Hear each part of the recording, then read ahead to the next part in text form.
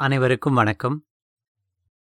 தென்றல் தமிழ் பத்திரிகையில் வெளிவந்த அருட்பிரகாச வள்ளலார் மேலோர் வாழ்வில் என்ற பகுதியில் ஆசிரியர் பாசு ரமணன் அவர்கள் எழுதியது.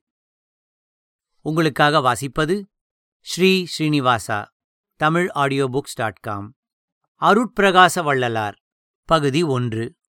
மகான்கள் சாதாரண மானுடராகப் பிறந்து தம்மை உணர்ந்து உலகம் உய்ய வழிகாட்டிச் செல்கின்றனர்.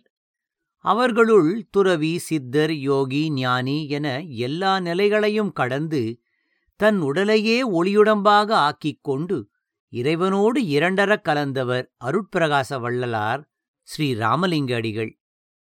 அருட்பெரும் ஜோதி, அருட்பெரும் ஜோதி, தனிப்பெரும் கருணை, அருட்பெரும் ஜோதி என்ற மகாமந்திரத்தை மாநிலமுய்ய அருளிய மாண்பாளர். வாடிய பயிரைக் கண்டபோதெல்லாம் வாடிய அந்த மகாபுருஷரின் வாழ்க்கை நாம் என்றும் நினைந்து பின்பற்றத்தக்கது.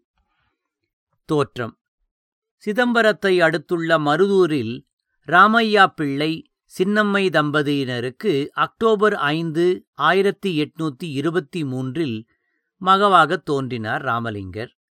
தந்தை இளவயதில் இறந்ததால் சகோதரர் சபாபதி பிள்ளையின் ஆதரவில் சென்னையில் வளர்ந்தார். கருவிலே திருவுடைய அவர் பள்ளிப்பருவத்திலேயே ஓதாது அனைத்தையும் உணர்ந்த ஞானக் குழந்தையாகப் பரிணமித்தார்.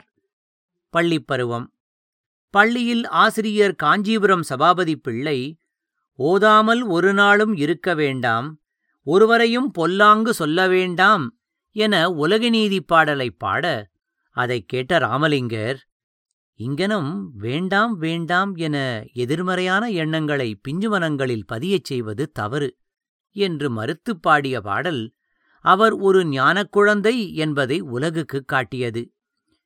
ஒருமையுடன் நினது திருமலரடி நினைக்கின்ற உத்தமர்தம் உறவு வேண்டும், உள்ளொன்று வைத்துப் புறமொன்று பேசுவார் உறவு கலவாமை வேண்டும் என்று வேண்டும் வேண்டும் என்று அவர் பாடிய பாடலை ஆசிரியர் மெச்சினார். என்றாலும் ராமலிங்கர் படிப்பில் ஆர்வமில்லாமல் இருப்பதையும் பள்ளிக்கு ஒழுங்காக வராமல் அங்குமிங்கும் சுற்றிக் கொண்டிருப்பதையும் கண்டு அண்ணனிடம் முறையிட்டார். சபாபதி பிள்ளை தம்பியை கூப்பிட்டுக் கண்டித்தார். அண்ணியாரும் அறிவுரை கூறினார். ராமலிங்கர் வீட்டிலிருந்தே படிக்க ஏற்பாடு செய்தார் அண்ணன். மாடியறையில் தனியிடம் ஒதுக்கிக் கொடுத்தார். முருகனின் காட்சி: அண்ணன் படிப்பதற்காக ஒதுக்கிக் கொடுத்திருந்த அறையில் தினந்தோறும் படிப்பதற்கு பதிலாக தியானம் செய்தார் ராமலிங்கர். அண்ணியார் வைத்துவிட்டுச் சென்ற உணவைக் கூட உண்ணாமல் முற்றிலுமாய் தன்னை மறந்து தியானத்தில் ஆழ்ந்தார். அண்ணனும் அண்ணியும் ராமலிங்கர் படித்துக் கொண்டிருக்கிறார் என்று எண்ணிக்கொண்டிருக்க, அவரோ மெய்ஞான ஆராய்ச்சியில் ஈடுபட்டிருந்தார். தன்னை மறந்து தியானத்திலும் யோகத்திலும் திளைத்துக் கொண்டிருந்த ராமலிங்கருக்கு ஒரு நாள் முருகனின் அருட்காட்சி கிடைத்தது. சீர்கொண்ட தெய்வ வதனங்கள் ஆறும், திகழ்கடப்பன் தார்கொண்ட 12 தோள்களும், தாமரை தாள்களும், ஓர் கூர்கொண்ட வேலும், மயிலும் நற்கோழிக் கொடியும், அருட்கார்கொண்ட வண்மை தணிகாசலமும் என் கண்ணுற்றதே. சீர்கொண்ட தெய்வ வதனங்கள் ஆறும், திகழ்கடப்பன் தார்கொண்ட 12 தோள்களும், தாமரை தாள்களும், ஓர் கூர்கொண்ட வேலும் மயிலும் நற்கோழிக் கொடியும், அருட்கார்கொண்ட வண்மை தணிகாசலமும் என் கண்ணுற்றதே என்று அந்நிகழ்வை பாடினார் வள்ளலார் பிற்காலத்தே. முருகனின் அருட்காட்சி கண்ட அந்த நாள் முதல் வள்ளலாரின் வாழ்க்கை முற்றிலும் மாறிப்போனது. எப்போதும் அன்பும் அடக்கமும் கொண்ட அவரது நடத்தையில் மேலும் இரக்கமும் பணிவும் மிளிர்வதாயிற்று. முகத்தில் சாந்தம் குடிகொண்டது. கண்கள் ஒளி வீசின. கந்தனைக் கண்ட அந்த நாள் முதல் அவரது மனம் பக்தி மார்க்கத்திலேயே செல்லத் தொடங்கியது. பாடம் படிப்பதிலும் சிறுவர்களுடன் விளையாட்டில் பொழுதைக் கழிப்பதிலும் இருந்த நாட்டம் குறைந்தது. அருகிலிருந்த கந்த கோட்டத்திற்கு அடிக்கடி சென்று முருகனை தரிசித்து வரலானார். ஆலயத்திலேயே பெரும்பாலான நேரத்தை கழிக்கத் தொடங்கினார். இளமையில் அண்ணன் தம்பியை ஒரு சாதாரண குழந்தையாகவே எண்ணியிருந்தார். ஆனால் எதுவும் வெளிப்பட காலமும் நேரமும் வேண்டுமே. வள்ளலாரின் நிறையாற்றல் வெளிப்படும் காலம் வந்தது. சோமு செட்டியார் சென்னையில் புகழ்பெற்ற தனவந்தர். வாரந்தோறும் சனிக்கிழமை அவரது வீட்டில் சபாபதி பிள்ளையின் தலைமையில் பெரிய புராணச் சொற்பொழிவு நடைபெறும். ஒருமுறை சபாபதி பிள்ளைக்கு உடல்நலமில்லை. அதனால் அன்றைக்கு தமக்கு பதிலாக தன் தம்பி ராமலிங்கத்தை அனுப்பி வைத்தார். ராமலிங்கரும் சொற்பொழிவு செய்துவிட்டு வந்தார். உடல் குணமானதும் நண்பர்களைக் காணச் சென்றார் சபாபதி பிள்ளை. அவரைக் கண்டதும் ஓடோடி வந்த சிலர் ராமலிங்கரின் சொற்பொழிவை பாராட்டினர். அது கேட்டு மனம் மகிழ்ந்தார் பிள்ளை. ராமலிங்கரின் சொற்பொழிவை தாமும் கேட்க ஆவல் கொண்டார். ஒருமுறை ராமலிங்கருக்கு சொற்பொழிவாற்ற வெளியூரிலிருந்து அழைப்பு வந்தது. அவரும் அண்ணன் அண்ணி அனுமதி பெற்று புறப்பட்டுச் சென்றார். அவர் சென்றவுடன் பிறர் யாரும் தன்னை அடையாளம் தெரிந்து கொள்ளாமல் இருக்க தன்னை மறைத்துக் கொண்டு கூட்டத்திற்குச் சென்றார் சபாபதி பிள்ளை. தம்பியின் பேச்சைக் கேட்டார். நல்ல குரல் வளத்துடனும் அற்புதமான பாவத்துடனும் எடுத்துக்கொண்ட பொருளில் இருந்து விலகாமல் ராமலிங்கர் பேசிய விதம் கண்டு மலைத்துப் போனார். ராமலிங்கம் சாதாரண சிறுவனல்லன், இறையருள் பெற்றவன். அதனால்தான் யாரிடத்தும் கற்காமலேயே அனைத்தையும் உணர்ந்து பேச இவனால் முடிகிறது. இவ்வளவு பெருமையுடையவனைப் போய் தவறாக கருதிவிட்டோமே, பலமுறை மனம் புண்படுமாறு நடந்து கொண்டு விட்டோமே என்று நினைத்து மனம் கலங்கினார். வந்தது போலவே யாருமறியாமல் வீட்டிற்குச் சென்றார். சொற்பொழிவு முடிந்து வந்த தம்பியை அணைத்து வரவேற்று வாயாரப் போற்றினார், வாழ்த்தினார். பயணம். வள்ளலாரின் வாழ்வில் இறையருளால் பல்வேறு அற்புதங்கள் நிகழ ஆரம்பித்தன. ஒரு நாள் பசித்திருந்த போது அன்னை வடிவாம்பிகையே அவருக்கு அக்காள் உருவத்தில் வந்து அமுதூட்டினார். மற்றொரு முறை திருமண வற்புறுத்தல் குறித்து வள்ளலார் வருத்தமுற்றிருந்த போது துறவி உருவில் இறைவனே தோன்றி அவரை திருமணத்திற்கு சம்மதிக்க வைத்தார். திருமணம் செய்து கொண்டாலும் துறவற வாழ்க்கையையே விரும்பியது வள்ளலாரின் அகம். அடிக்கடி ஆலயங்களுக்குச் சென்று தரிசனம் செய்தார்.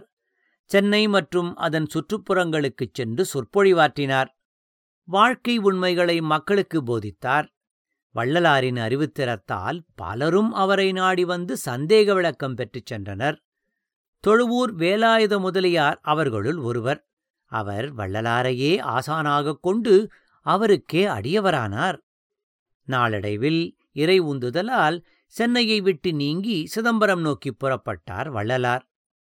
வழியில் அன்பர்களின் அழைப்பிற்கேற்ப பல ஊர்களில் தங்கி ஆன்மீக சொற்பொழிவாற்றினார். பசியின் கொடுமை, கொல்லாமை ஆகியவை பற்றி ஊனும் உள்ளமும் உருகும்படி சொற்பொழிவுகளில் எடுத்துரைத்தார். வழியிலிருந்த ஆலயங்களுக்கெல்லாம் சென்று தரிசனம் செய்தவாறே சிதம்பரத்தை அடைந்தார். அன்பர் ஒருவரின் இல்லத்தில் தங்கினார். தினந்தோறும் தில்லை நடராஜரை தரிசிப்பதும் அவருக்கு பாமாலை சூட்டி வழிபடுவதும் வள்ளலாரின் வழக்கமாயிற்று. வள்ளலாரின் புகழ் சுற்றுப்புறங்களில் எல்லாம் பரவியது. பலரும் அவரை நாடி வந்து தரிசிப்பதும் அருள் விளக்கம் பெற்றுச் செல்வதுமாயிருந்தனர். அவ்வாறு தன்னை நாடி வந்த அன்பர்களுக்கு பல்வேறு வாழ்க்கை உண்மைகளை போதித்தார்.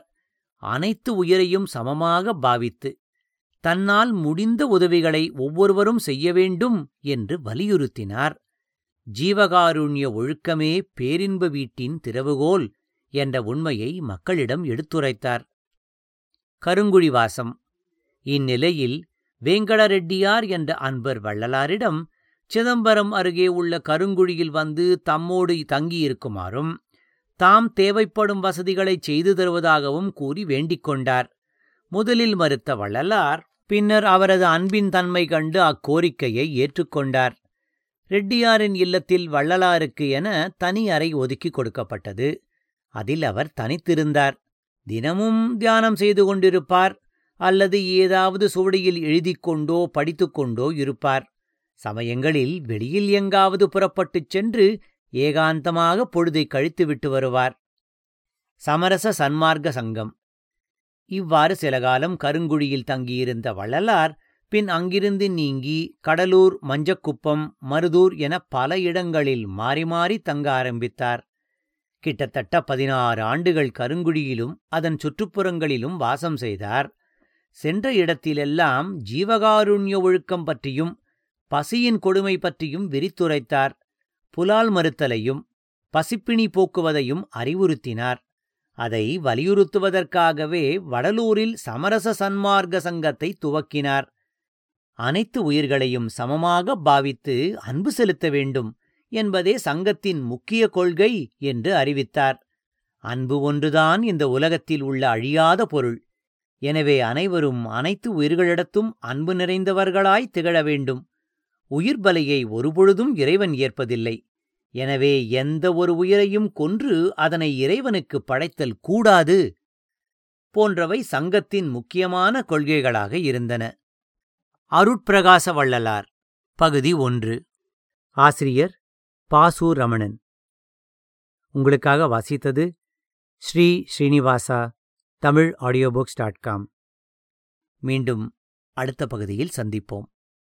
தென்றல் பத்திரிகையினை பற்றிய விவரங்கள் அறிய tamilonline.com. தமிழ் ஆடியோ புத்தகங்களை பற்றிய விவரங்கள் அறிய tamilaudiobooks.com. தங்களின் கருத்துக்களை tamilaudiobooks@gmail.com என்ற முகவரிக்கு தெரியப்படுத்தவும். இதைப்போன்ற தமிழ் ஒலி வடிவங்களுக்கு ஆதரவு அளித்து வரும் அனைத்து உள்ளங்களுக்கும் நன்றி. Please do follow us at soundcloud.com. Thank you for your continued support. நன்றி, வணக்கம்.